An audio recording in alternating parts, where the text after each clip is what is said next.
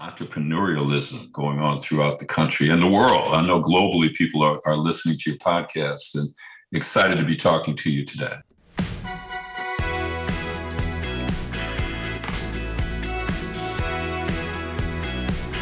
This is Going Boldly, the podcast. Here's your host, Russ, the Big Guy. Hey, welcome, listeners, and oh gosh, I am so excited to be back here in the studio today. We have recorded a few great episodes over the past week, and today will be no exception. I am so honored to have our guests here today. Brenna's in the studio with us as well. Howdy. Full speed ahead up here in our penthouse suite. I'm so honored to have this gentleman here today. He is someone who is going boldly. Gosh, his whole life that I'm aware of. At least back to when he was a young man in his 20s. And he's still going boldly with new projects. He exhibits all of those amazing entrepreneurial traits that we talk about. I'm honored to have him as our guest here today.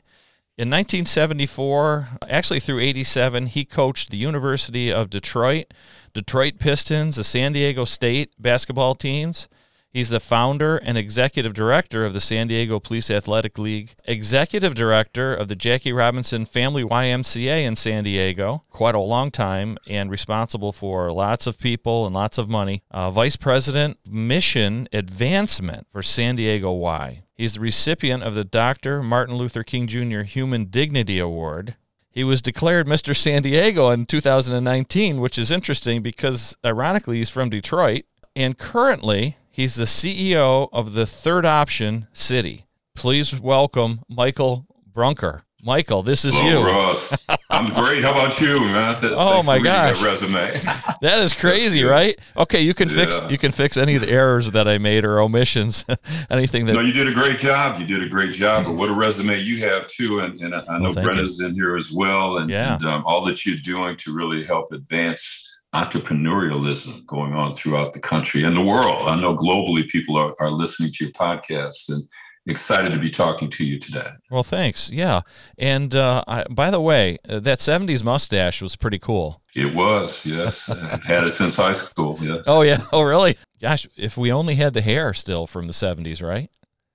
I still have hair. I'm happy with that. It may not be the black hair, but I still have it, and it's good to have for sure. Okay, so we covered that. So people kind of have an idea who you are, right? So like, why should we pay attention to what Michael's talking about?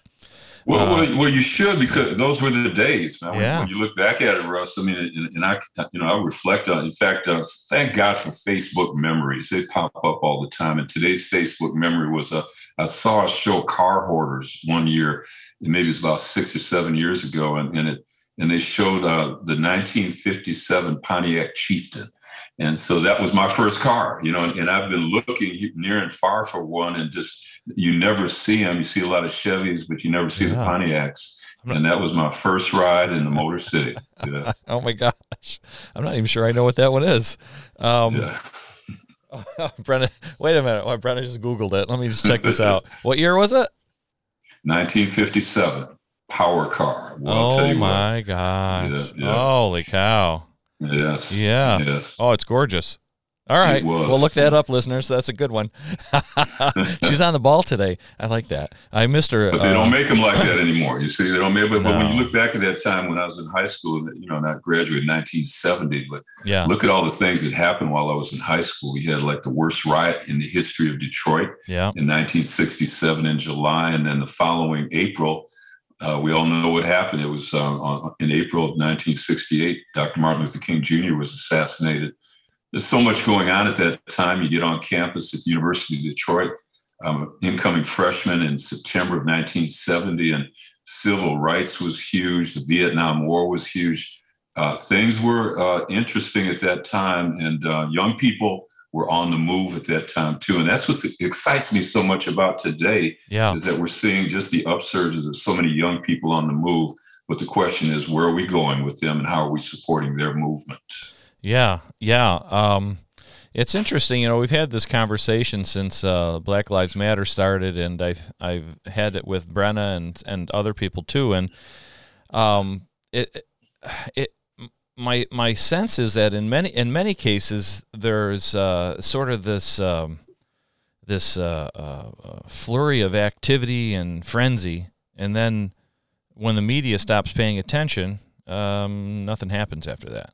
I'm not sure like what kind of progress we can make if we're not doing something extra. And I think that's one of the nice things about the Third Option City, at least in my mind, is it's something tangible, right, that people can get behind. There's no doubt, and once you learn it, you live it, and that's the commitment. Because, and I'm not going to say that the movement is dying out; it's still alive and well. But we had serving as the executive director of the Jackie Robinson Family YMCA, we would annually host the Dr. Martin Luther King Jr. Human Dignity Award breakfast. I mean, it started in the gymnasium of that YMCA, maybe 400 people attended. And then the last one that we were able to run live was at the Town and Country Resort Hotel. We had over 1,800 there. Anybody was there for that event, always was. Yeah. And so we had some keynote speakers that would come in over the years, and we would always try hard to get somebody that was a part of the connection to King. And so one of the keynote speakers we had, he actually came twice, was the Reverend Samuel Billy Kyles out of Memphis, Tennessee. Kyles is the reason that King was in Memphis for the sanitation workers strike. He invited him to come in at that time. It was Kyles that had driven him to the church the night before where he gave the mountaintop speech. Mm-hmm. And Kyles while Billy was speaking at this event for those two events, he was the last surviving person that was in that Lorraine motel room with Dr. King before he walked out on the balcony. And the picture that you see of everybody pointing from the balcony, the man holding King in his arms is Reverend Samuel Billy Kyles. He's since been called to be with the Lord. But I asked Reverend Kyles one day when I was taking him back to the airport, what happened to the movement after the assassination of King? And his response was pretty much what you just explained. You build up to a certain point, and then at some point it dies. And that's where what I'm excited about now is that it's not dying, and I hope it doesn't die because there's so much change that needs to be made. And the young people are the ones that are going to make it happen. Yeah, I just find it amazing that we even have to have this discussion at this point in time of our country, or that we have to have the idea of this movement, the Third Option City, which we haven't even explained to anybody yet. But what is wrong with us? It's still an issue. Like, why is it still an issue? It's mind-boggling. Well, you know what? Let me ask Brenna, who's back there right now, and she's a young person who's watching all this. And let's start with you, Brenna. Why do you think it's still an issue today? Well, that's a good question. I think our society is made up of a lot of people who are ignorant of expanding the way that they participate in the world. Like you mentioned earlier, you said the sentence "leading with love," and I really connected with that. And I think a lot of people don't think outside their own bubble of what's going on in their own lives. There are so many wonderful progressive things happening in different communities. I think knowledge is power, and compassion is what, keeps us connected and keeps us uplifting each other. And I think those things are just missing in a lot of people's brains. And what's good about what you just said, Brenna, thank you, because I'm sure you didn't anticipate the question, but in answering like you did, power and part of what we do with the Third Option City is instead of having a race conversation, we have a race consultation. And if I don't ask you the question, and if you don't let me know what's in your heart about the topic, it's really difficult for me to figure out what you're thinking.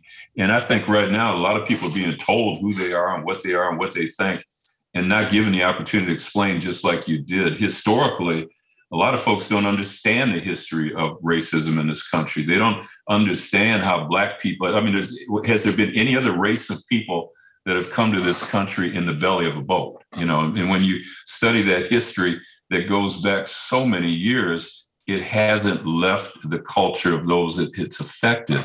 And so I believe now that that's a big starting point. But the next piece, Russ, is where do we go from here? And King said, too, he said a lot of things. And I know a lot of folks gravitate to the love message. When he talked about we have before us the glorious opportunity to inject a new dimension of love into the veins of our civilization. And the end is reconciliation. The end is redemption. The end is the creation of the beloved community. But he also said, too, we must learn to live together as brothers or perish together as fools.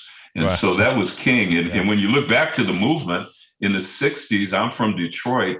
And on Facebook, I'm a friend of Sally Liuzzo, who is the daughter of Viola Liuzzo. And if you don't know her history, she was one of the freedom riders, a white blonde that traveled from Detroit to Selma and was one of the 3 that were killed in that trip down there. And so there's a lot of people that were white that supported the movement in the 60s. And I think for white people now, they can get as engaged and involved as they want to support the movement. It's kind of like Jackie Robinson. When he left baseball, he didn't just retire and disappear. He supported the Reverend Dr. Martin Luther King Jr., who at one time said that you would not know how easy it was for me to do my work. It was because of Jackie Robinson. And so there's an age difference of like maybe 20 years. But Robinson supported King, raised money for him, marched with him, did everything he could to, wrote letters to the president on his behalf. But I think that's the advocacy that needs to happen today to keep the movement alive. Yeah, it's awesome. Michael, we really kind of dove into this without explaining to our listeners what the Third Option City is all about. I want to just pause the discussion here and kind of back up and have you talk about that, introduce it, explain why it's important, whatever you feel that is important to say.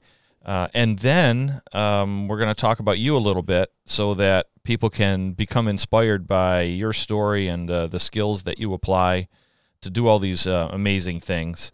And then we'll do the questions after that, which will be fun. Is that okay? Sounds good to me. This is a fairly new organization. Of course, the movement, as you described, has been going on for generations. But you are the CEO, and it's based on the Third Option City, which was authored by Miles McPherson, correct? Correct. Okay, so take it from there. So let me begin by saying it was how I got to where I am, and from an entrepreneurial perspective. I'm at the Jackie Robinson YMCA for 22 years, and the last 2 years I became the Vice President for Mission Advancement of the YMCA of San Diego County, in large part because the Y felt I was being underutilized at Jackie Robinson. I just completed a $40 million capital campaign to totally rebuild an old, out-of-date YMCA located in arguably San Diego County's most critical community. And so after doing so, I was asked to do that. And along the way, during my years in San Diego, I came to San Diego in 1980 to coach basketball at San Diego State. So I was there from 80 to 87, then went to the Police Athletic League, as you mentioned earlier, for 10 years, from 87 to 97, and came to the Y in 97. And got to meet a lot of people. And one of the folks I met who became a very good friend over the years was Miles McPherson, who played 4 years with the San Diego Chargers and then went on to become a youth pastor for Horizon Ministries, and then broke off and started his own mega church. And so it's called The Rock Church in San Diego, California, where they have online services, and just he's the senior pastor there. Just an amazing, dynamic visionary, and doing great things for the Lord, but also is very, when it comes to social justice issues, he's out in front. And so he's written several books, 2 in particular I want to highlight. One, the first book was, it was called Do Something. And the whole challenge to do something was to really challenge faith-based religious organizations to get outside the 4 walls of your ministry and your church and do something, impact your community, make a difference, volunteer, advocate, donate, do all those things. And so he created a movement that went global, and churches around the world are using and reading that book and following the pattern to do more in their community to make an impact. And then a few years ago, but going back to the Do Something book, he asked me to read the transcript before it was published, and really wanted to know what would the impact be for my church, The Rock, trying to do something in communities of color like Southeastern San Diego, And how would the pastors of those churches feel about making that happen? So he's very sensitive to the community, respectful. And so kind of when we're talking about doing a business plan and doing your community needs assessment, that's what he was doing. And that's all about business. And we know that, Russ, what that's all about. Yeah. Now this next book now was the third option. And he wrote this book.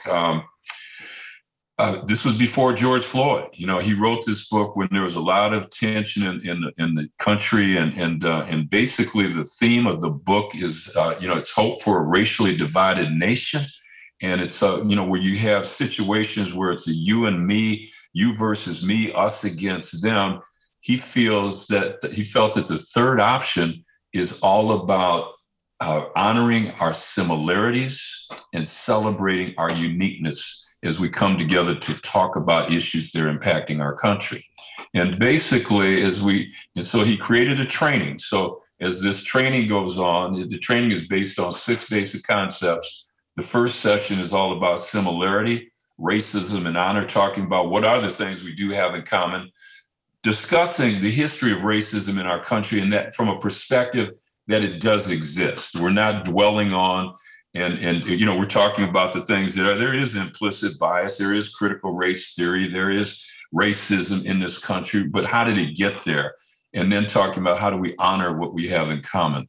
The second topic is about grouping, your in-groups and your out-groups, and how that affects our positioning, especially as it relates to race. Because if you're in my out-group, then you're never going to get into my in-group.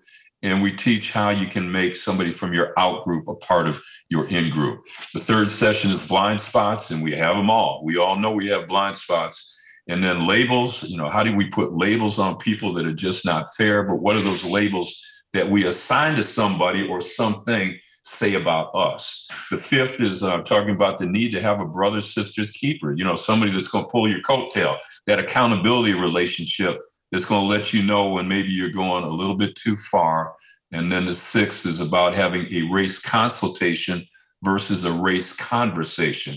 Conversations are, like throwing words up in the air, but there's no results. And consultations have meaning. You measure them when you come back, kind of like a business plan, right? You set up your goals. When you look to SOAR, that acronym for me that I love, as opposed to SWOT. SOAR stands for strengths, opportunities, aspirations, and results. The result of a race consultation is you're making an impact in really honoring your similarities and celebrating your uniqueness. And so I like that. So we're excited that the trainings that we've had, and we've begun this calendar year. And so how did I get to my position? Miles asked me to sit in along with a guy by the name of Brian Buffini. And I want you to remember that name, and all the listeners right now, I'd like you to go online right now and check out brianbuffini.com. I didn't know who Brian was. So I'm on this Zoom call with Miles and his assistant, Haley Bennett, and Brian. And he wanted Brian and I to review this presentation he was going to make in December for some, high net worth individuals that could help support a group called Race for Unity, which is the nonprofit that's affiliated with the Third Option City. And so we listened to it, and I think Miles asked me to come in from a nonprofit perspective. Yes, Brian from a business perspective. Once again, I didn't know who Brian was. So we go through the PowerPoint. It was okay. All right. And before I could say a word, Brian went on for 30 minutes and gave feedback, constructive, positive, accountable feedback that was just spot on. And he did it in such a respectful way, and it was awesome. And that's when I started Googling on the Zoom. I said, who is this guy? And I said, wow, I've never known him. He's in San Diego. I didn't know who he was. He's like the Tony Robbins and Ken Blanchard of training real estate brokers and agents. No kidding. And he's huge. And so I'm listening to Brian, and at the end of his 30 minutes, I could have just said ditto, but then I went on for about 25 minutes from a nonprofit perspective and what that all sounded like. So at the end of my presentation, we kind of hashed it out a little bit more. And then about 2 hours, so I get off the Zoom, Brian and Miles remain on that Zoom. And then a couple hours later, I get a text message from Miles offering me the CEO position of the third option city when I didn't even know there was a position open. You couldn't even go online and find a posting for the position. I did not know it existed. So I had really no intention of retiring from the YMCA of San Diego County after 23 years. I could have stayed. I could still be there today. But I was honored to be asked to, serve in that capacity. And for me, a kid from Detroit, knowing what I lived through and has been through and come through, to be associated with this movement. What we're creating here is a movement to really ultimately create these third option cities, which is a community, virtual or real, that honorably seeks value in the people that make up our diverse world. And by doing that, we're looking at the pillars within the community, from media, government, education, sports and entertainment, business, family, faith, and healthcare. And there could be more, but when you look at those 8 pillars within the community, as we go in and train up those organizations or those businesses or those churches or schools, whatever it might be, we teach them how to do this and then challenge them to live it, just like King did, just like Robinson did, just like those great leaders before. And I think this is the answer to the so what question when people talk about DEI issues right now. We got to get out beyond that and really make things happen. Yeah, it's interesting that you had no desire to leave the YMCA. That was fairly recently, so you were there for a long time. Oh yeah. I retired from the Y on January 4th and refired with the third option city the same day, right? Here's a guy who is presumably in a position where he can make some stuff happen. He's in the thick of it, in this community that he's been in for a long time. It's his home. Friends, a lot of connections, a lot of investment, emotional investment really comes to my mind. And now there's an offer on the table. What were you thinking at the time? Like, you had to have perceived that as one hell of an opportunity. But what goes on inside when you make a big decision like that? I'm going to tell you what goes on, and I'm glad Brent is sitting right next to you, and that the two of you are working together. And for those that don't know about this, this podcast, it's a family affair, right? And so, at the end of the day, you don't always do it on your own. You bring others in. You consult folks, and so at that time, so this was on a Saturday.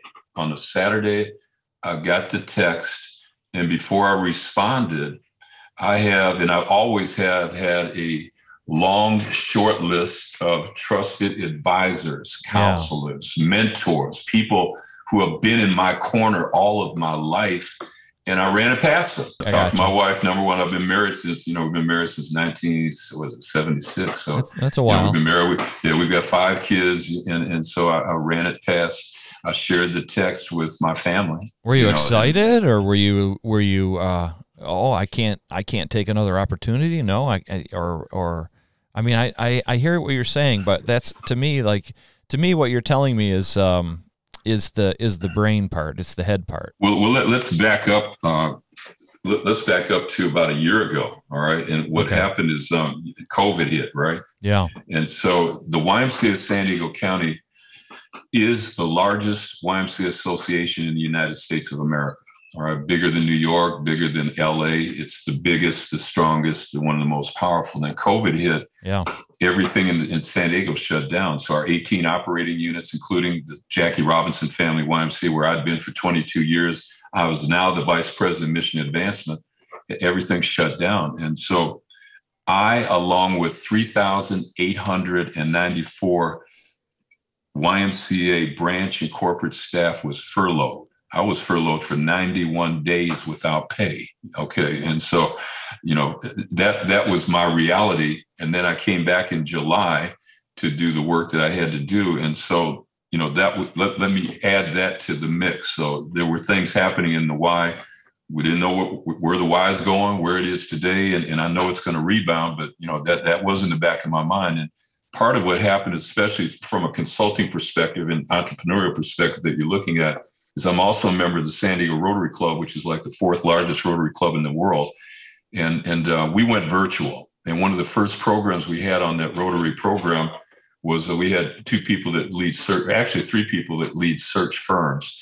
And one of the folks from the search firm of Blair Search Partners, young guy, and he talked about the importance of having your LinkedIn up to date, the importance of staying in touch and just looking at other opportunities. And even though you may be furloughed or whatever happening, the impact on you during this time, there could be some other things to look at from a career perspective. And so that's when I began thinking about, is there something else I could or should or maybe might want to do? I see. So during that furlough, before Miles approached me in December about this opportunity, I had been contacted by, two search firms in particular that asked me about 5 CEO positions. Wow, while I was on furlough. Right. So I had other opportunities to consider.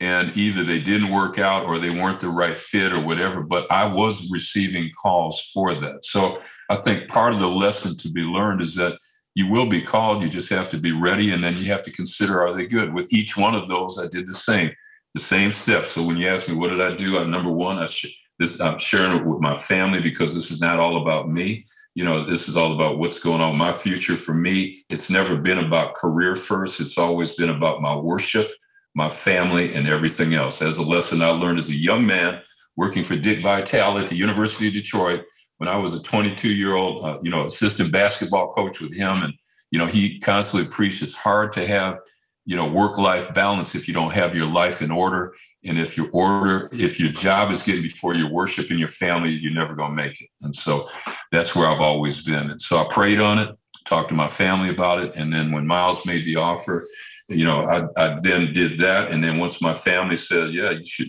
probably be something you should look at. And the reality is not really being sure what was going on with the why. It made it something else I had to consider as well. And then what I did, Russ, is I then contacted my vital few support group that I have and have had throughout my life. And they're people who I trust and they give guidance and counsel. One was the now Secretary of State for the state of California, Dr. Shirley Weber, who is our state assembly person, and Mary Walshak, one of the deans at UCSD. I talked to Dick Vitale. I talked to other people about it. And they all, gave me great support and said, it sounds like a good opportunity, and that's the key. And so with that, I then pursued it from the why and let them know what I was thinking, and then made the move. Yeah. What did the why say? Were they like, oh no, you can't do this to us? I'll be honest with you. The why hated to see me go, but I think the condition that the why was in right now, they were happy that I had the opportunity. And I wasn't the only one that has been leaving. There's been a number of high-level executives at the Y that have moved into other careers during this time. But right now, the Y is a business plan that's built on membership sales. And so in the state of California, if you've been following throughout the nation, the state of California has been in purple forever. We're just getting off the red, moving into orange, and now they're, eliminating everything. But, YMCA memberships have plummeted. They've just, no one's buying a membership. And if they had one, they've canceled. And so right now, the Y will rebound. I've got all the confidence in the world it's going to come back and be as big and stronger than ever. But it's not going to be a flip the switch and everything's going to happen right away. It's going to be a dial up. And so that's been the impact on the Y, and it's been tough because I know the Y workforce is a powerful workforce that truly serves the mission of improving the quality of human life and helping all people realize their fullest potential as children of God through the development of the spirit, mind, and body. It's a great culture, a great workforce, and I truly miss it to this day. It's a great opportunity for you to take some of those values and just, even though the Jackie Robinson YMCA there in San Diego is so large, now you have an entire globe where you can potentially make an even bigger impact. So, and I'm glad you mentioned that, because part of, and once again, just understanding my role. And so as you move into a CEO position, it's Miles is the founder. He's the visionary. He's the guy that, he's the person that is going to definitely, attract.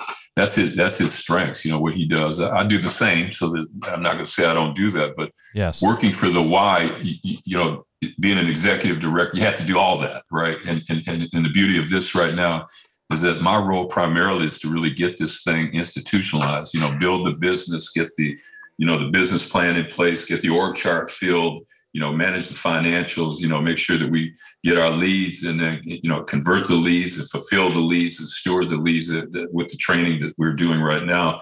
And part of this is the outreach that we've had. When we put out our first marketing outreach piece in looking for responses, we received over 200 off the first one. And here's the exciting thing about this. And when you talk about global, so not only are we big in San Diego, law enforcement, schools, hospitals, health, all of that, it's really taken off big here in San Diego and throughout the region, the Southern California and Northern California region. But we've had inquiries from over 12 states outside of California. But put your seatbelts on. From a global perspective, over 15 countries have asked for information about the third option city similarity training. Countries as far as Ethiopia, Germany, Ghana, Liberia, Nigeria, Uganda, Zambia, United Kingdom. That to me is a cool thing, and what's also cool too is that you can do it virtual, so at some point I'd love to travel and we'd love to travel to be a part of that movement, but that we can do these things virtually, that we've been able to pivot in, the business plan to make it a virtual thing friendly in a COVID environment. It's really been a great thing. And what I'll do too, Russ, is give you the links to the third option city, similar to our website, where people could actually go in and preview and get samples of it and see what it's all about and why people are all getting excited to participate. Mention the website right now. The thirdoptiontraining.com. Right. And third is THIRD, the thirdoptiontraining.com. Go ahead. You'll see videos, you'll see breakdowns by courses, you'll see interviews with Miles on there as well, how you can get involved in the trainer training and help get involved with that. Our next one coming up is on the 23rd and 24th of this month. Every month we'll have the last Friday and Saturday. It's a 6-hour training, 3 hours on Friday, 3 hours on Saturday. And what you can expect is a in-depth dive into the curriculum, learn how to be an effective facilitator, and you'll receive the 6 video lessons, a facilitator guide, a training design, digital workbook, support from our team forever and a day. Yesterday, I was driving to a conference that I had with Miles, and we're meeting with the retired CEO from Sharp Healthcare here in San Diego, Mike Murphy. And Sharp is one of the biggest medical groups in the country. And he was reviewing what we're discussing with our business plan. But on the way up there, I'm on the phone for an hour with the San Diego County Sheriff's Department that wants to bring this entire training to their workforce of 4,000.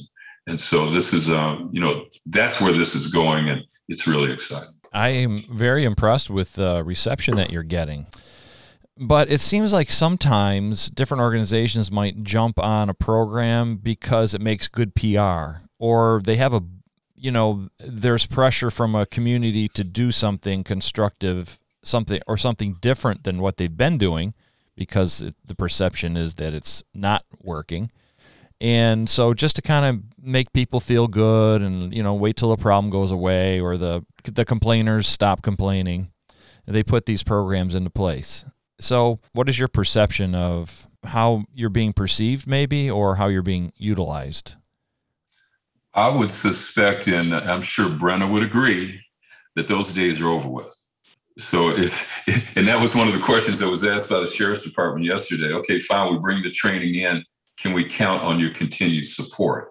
And the answer was a resounding absolutely yes.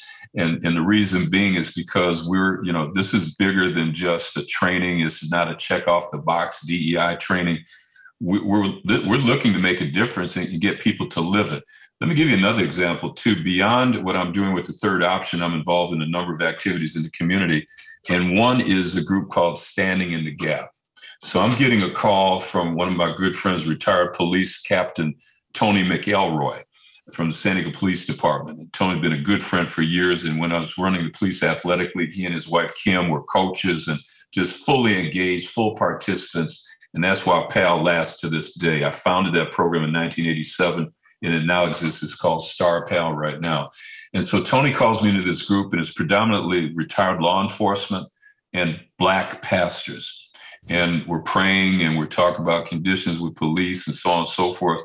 But the hook here that got me is that Standing in the Gap was the group that's standing in the gap between the San Diego County Association of Police Chiefs and Sheriffs and anybody who has led anything in San Diego County, predominantly African-American, marches, protests, whatever it might have been, that needed to have a voice with the police.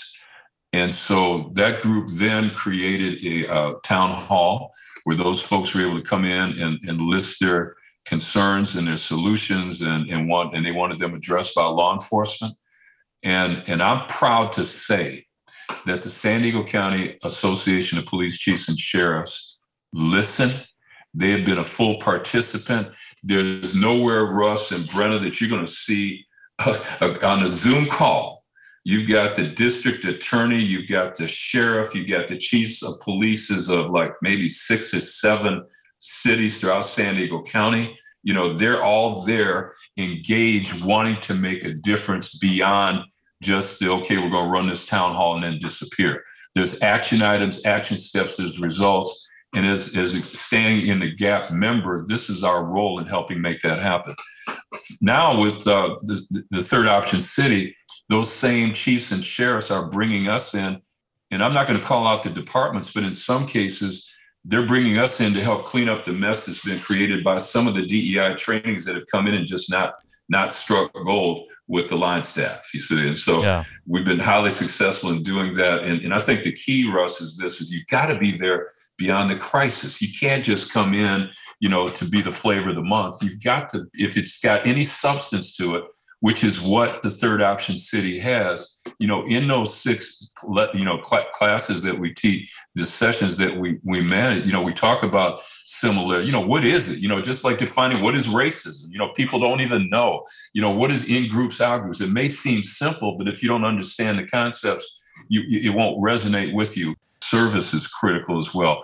Being a Rotarian, we understand, the power of what Rotary is all about, service before self, and the 4-way test from Rotary. It's very simple. You ask, is it the truth? Number 2, is it fair to all concerned?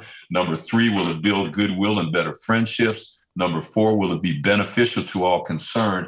And this is not about me judging you. It's about me assessing myself and everything that I say, think, and do with my head, my heart, my hands, and my habits before I walk out and try and accomplish anything. And so these are the things that I think are really, the opportunities we have before us are absolutely awesome.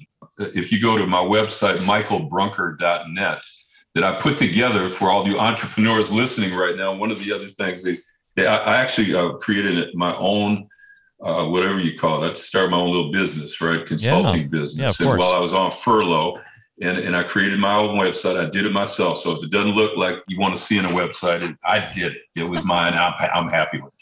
But anyway, it's michaelbrunker.net. But 2 videos that you will find on there is one is the from my retirement celebration from the Y, where my daughter Maria, had some beautiful words said. And then at my Mr. San Diego ceremony, my son Michael, who rarely speaks ever in public and just a very private person. Well, he did a nice job. I saw that one. I've got people in the Hall of Fame from Dick Night Train Lane with the Lions, Melvin Franklin from the Temptations, Bill Norton, who I started coaching high school basketball with when I was, still in college at Brother Rice High School, Sam Washington at St. Cecilia's, Dick Vitale at the University of Detroit, Smokey Gaines in the Harlem Globetrotters Hall of Fame, Bob Lanier in the NBA Hall of Fame.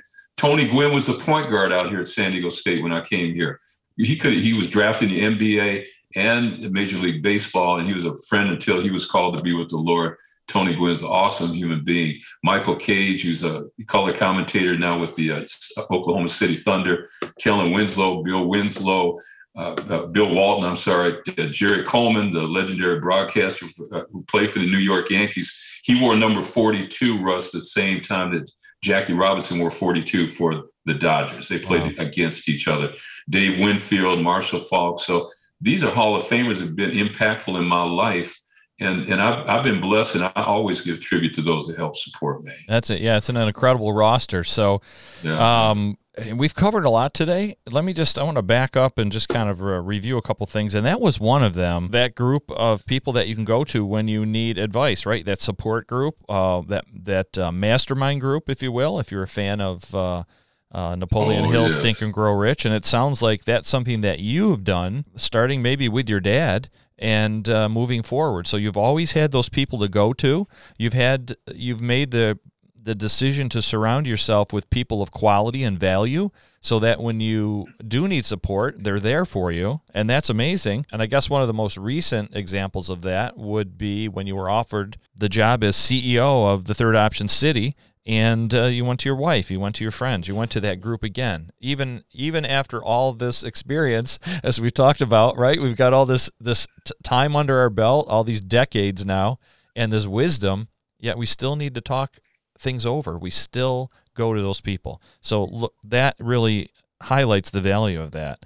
A couple other things that you mentioned is definitely taking advantage of opportunities when they come up. As early maybe as those young coaching opportunities where, make a big change. Maybe, if it's a change in location or a change in mindset or whatever. And so you did that. Most recently, moving into the Third Option City in the CEO role. So those things are really exciting. You had mentioned Miles McPherson's book, Do Something, and man, I'm telling you, I key in on that all the time. Okay, well, stop whining, stop complaining. What are you going to do? What are you doing that's constructive? Like, what are you doing to really make an impact, to build, right? So we heard your objection, we heard your visceral reaction, we heard your emotional reaction to it, right? So now what?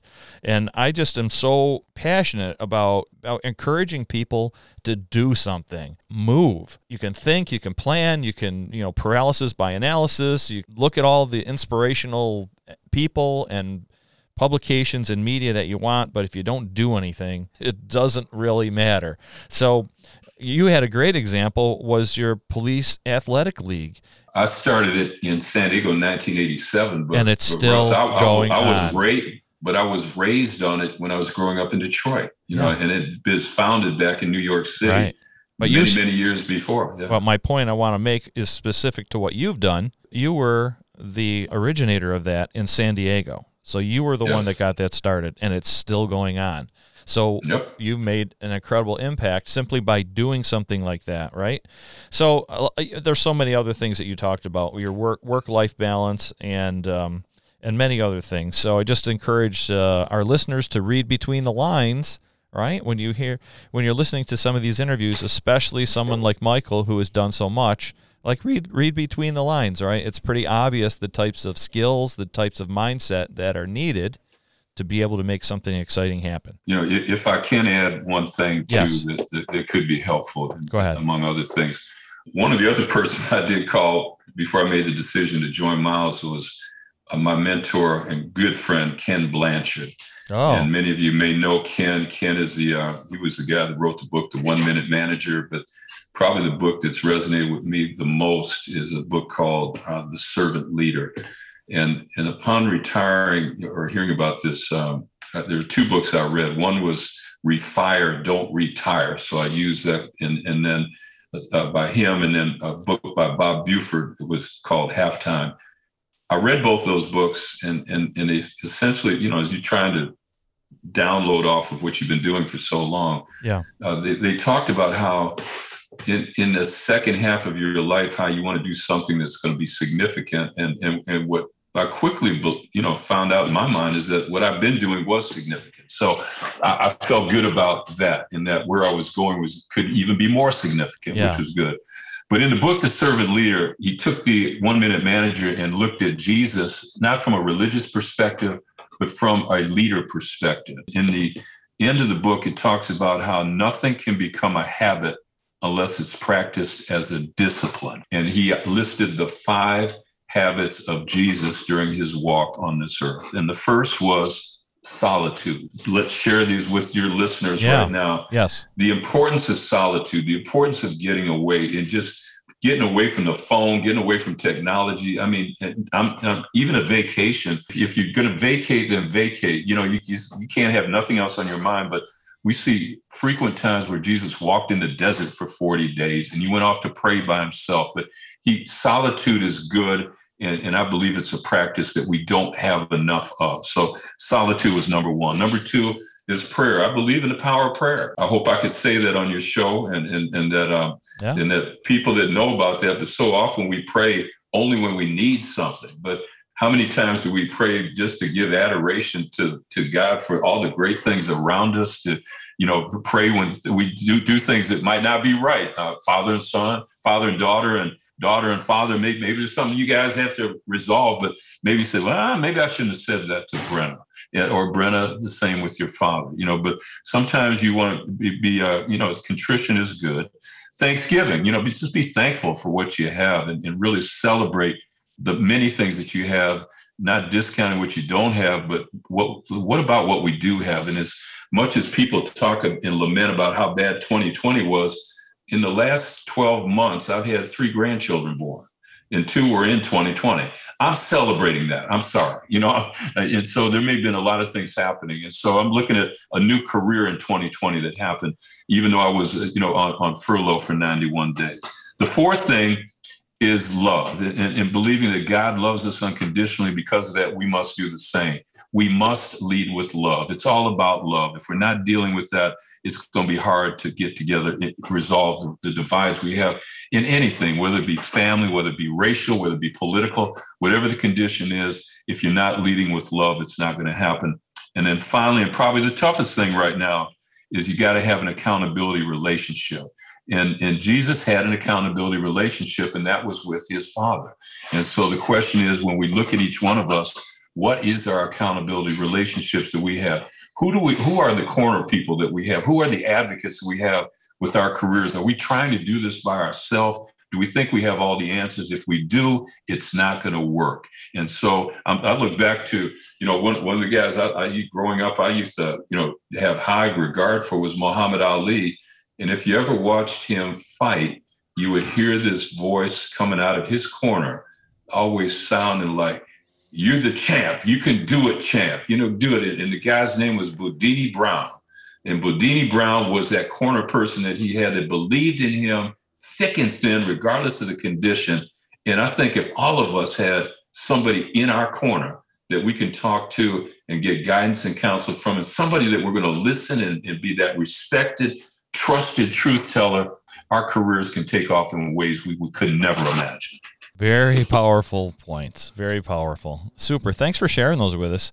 We've covered a lot today, and we also know that we can find out more about you at thethirdoptiontraining.com and also michaelbrunker.net. Right now, it's time for the questions.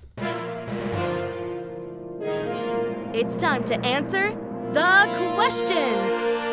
I double dare you. All right, it's time for the questions. And Michael, you are being dared to be transparent and give some honest answers. I know we don't even have to dare you to do that because you're a giving kind of guy. So, Brenna, take it away. Okay, well, we got some lighthearted questions today. Yeah, we're gonna find out more about Michael. Okay, question 1. If there was no such thing as basketball, what do you think would have attracted your attention? I probably could have been a pretty good lawyer when you think about it. Yeah. I think about that all the time. But I played 3 sports in high school. Football was I played on 2 championship football teams. And so sports was always big in my life. But for the most part, and keep in mind, once again, the times when coming out of high school, most of the folks I went to high school with went to Vietnam, so that was a tough call. But I think right now, graduating from college was important. Learning was important for me, and really trying to make an impact and make a difference with my life was something I always aspired to do. Can you think of anything specific that was in your view at the time that would have allowed you to do that?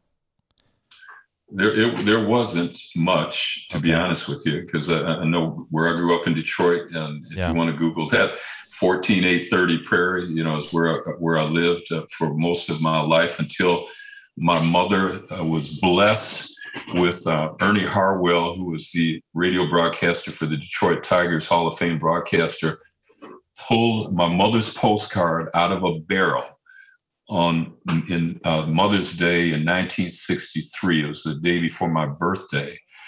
and she won his and hers cars. And the significance of that was my father, who had worked for Goebel Brewing Company most of his life, was that company went bankrupt, laid off 3,500 employees. And from that point on, here's the hardworking guy who left high school when he was 16 to join the Army. And he began working any kind of job he could, car washes, gas stations. He was a mechanic. He worked at the post office, on the assembly line at Ford's.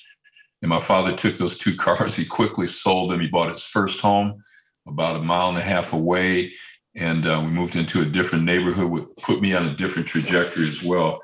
But it was that luck of that draw that moved us into a community that put me college bound, and really on track to even thinking about wanting to go to college, get a degree.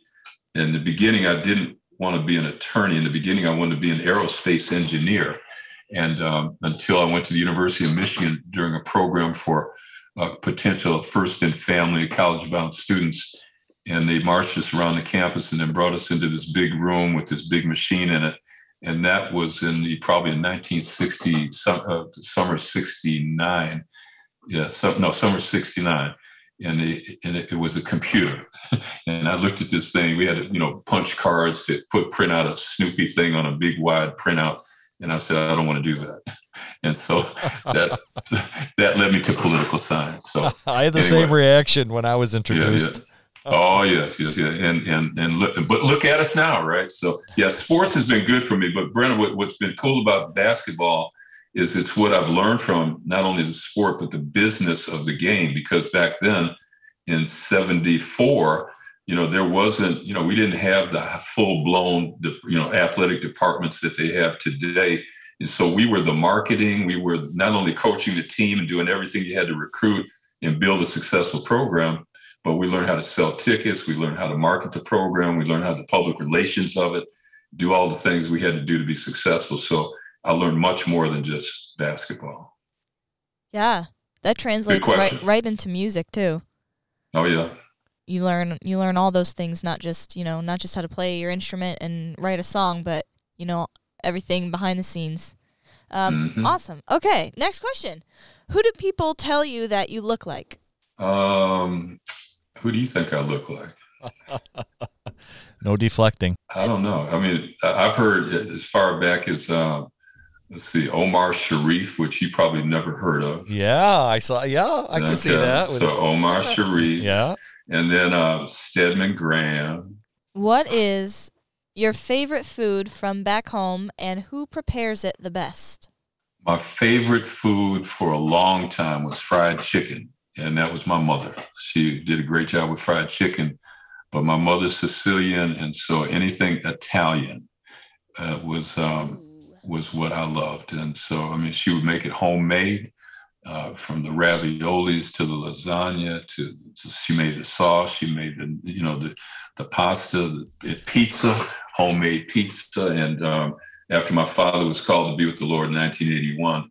My mother moved to San Diego and lived with us for 18 years. And so to have her in our home and doing the same thing here for 18 years was an absolute blessing. Nice. And pretty good on my waistline, too. Yeah, I suspected you might have said mom, so that's interesting. Oh, yeah. Yep. Oh, yeah. All right. She could cook. Brenda, she could cook now, too. Bake, cook, pies, cakes, everything. She was awesome. Scrumptious. Have you taken any of her abilities with you? Any recipes and cooking skills? My wife, Maria, has. I'm worthless in the kitchen. Okay. All right. Every week I keep a few hours available for some pro bono coaching for people who are stuck or want to talk over their life or business in particular. We're going to do a sample coaching question right now if you're up for it. Yeah, let's do it. Okay. All right. You're going to have to use your imagination a little bit on this one, Michael. It's the year 2025. What is it? If I did that right, that's 3 years in the future, right? Yes. Or 4 years. Wait, what's it? What year is it? Wait, is it 19 something? I don't know. Just pick an amount of years and say it's been that many years. I think I messed that up. All right. So it's 2025.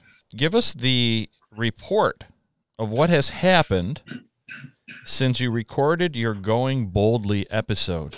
That's today. All right. And what does the Third Option City movement look like now? In 2025. So you are in the year 2025, and you're giving the report of what has happened over the past 4 years, I think it would be. We're in the elevator right now. Okay. Russ, yes. I'm so happy COVID is behind us. Let me tell you where we've been since we've last talked. Can't wait to hear. Man, I'm telling you right now, as you know, you talked about going global. Yes. With the Third Option City, and we truly have. We have built communities that are either virtual or real, that are honorably seeking value in the people that make up our diverse world. And these cities and countries that we're dealing with have amplified to now we're serving over 25 countries throughout the world. And in these countries where there has been divides, and I'm talking about tremendous divides, people are coming to the table, talking and making a difference and actually doing something. You know, one of the things I didn't mention to you while I was at the Jackie Robinson YMCA was a quote that hangs when you walk right in the front door. It talked about a life is not important except for the impact it has on other lives. And I'm letting you know right now, because of your podcast and the listeners that heard us, we've had so many people that wanted to bring the Third Option City to their city, their region, their county, their state, and it's active. And so they've learned it and they're living it, and love is happening in a real profound way. And so, as we talked about too, and during that podcast, what King talked about, when we talked about we have before us a glorious opportunity to inject a new dimension of love into the veins of our civilization. And the end is redemption. The end is reconciliation. The end is the creation of the beloved communities. The Third Option City has done exactly that and cannot show you one today. That's amazing. Thank you, Michael. I appreciate you being here with us on the podcast. I know your time is so valuable. You're doing so much, but thank you for sharing it. And it's an honor to talk with you today and get your perspective on these things and hear more about this movement is going to become so amazing in the next few years, which already has a great start, the Third Option City. All right, listeners, thanks again, and we will talk to you soon. That concludes another episode of Going Boldly.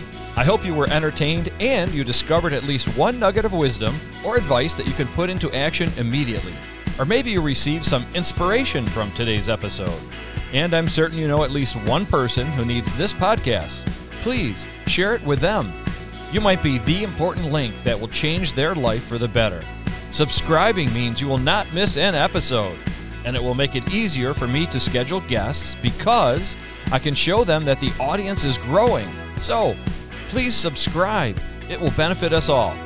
Let me know how I can make this show even better. Leave a comment and send me a DM. I read everyone personally, and I do my best to respond to each and every one. As a thank you, I'll be awarding prizes.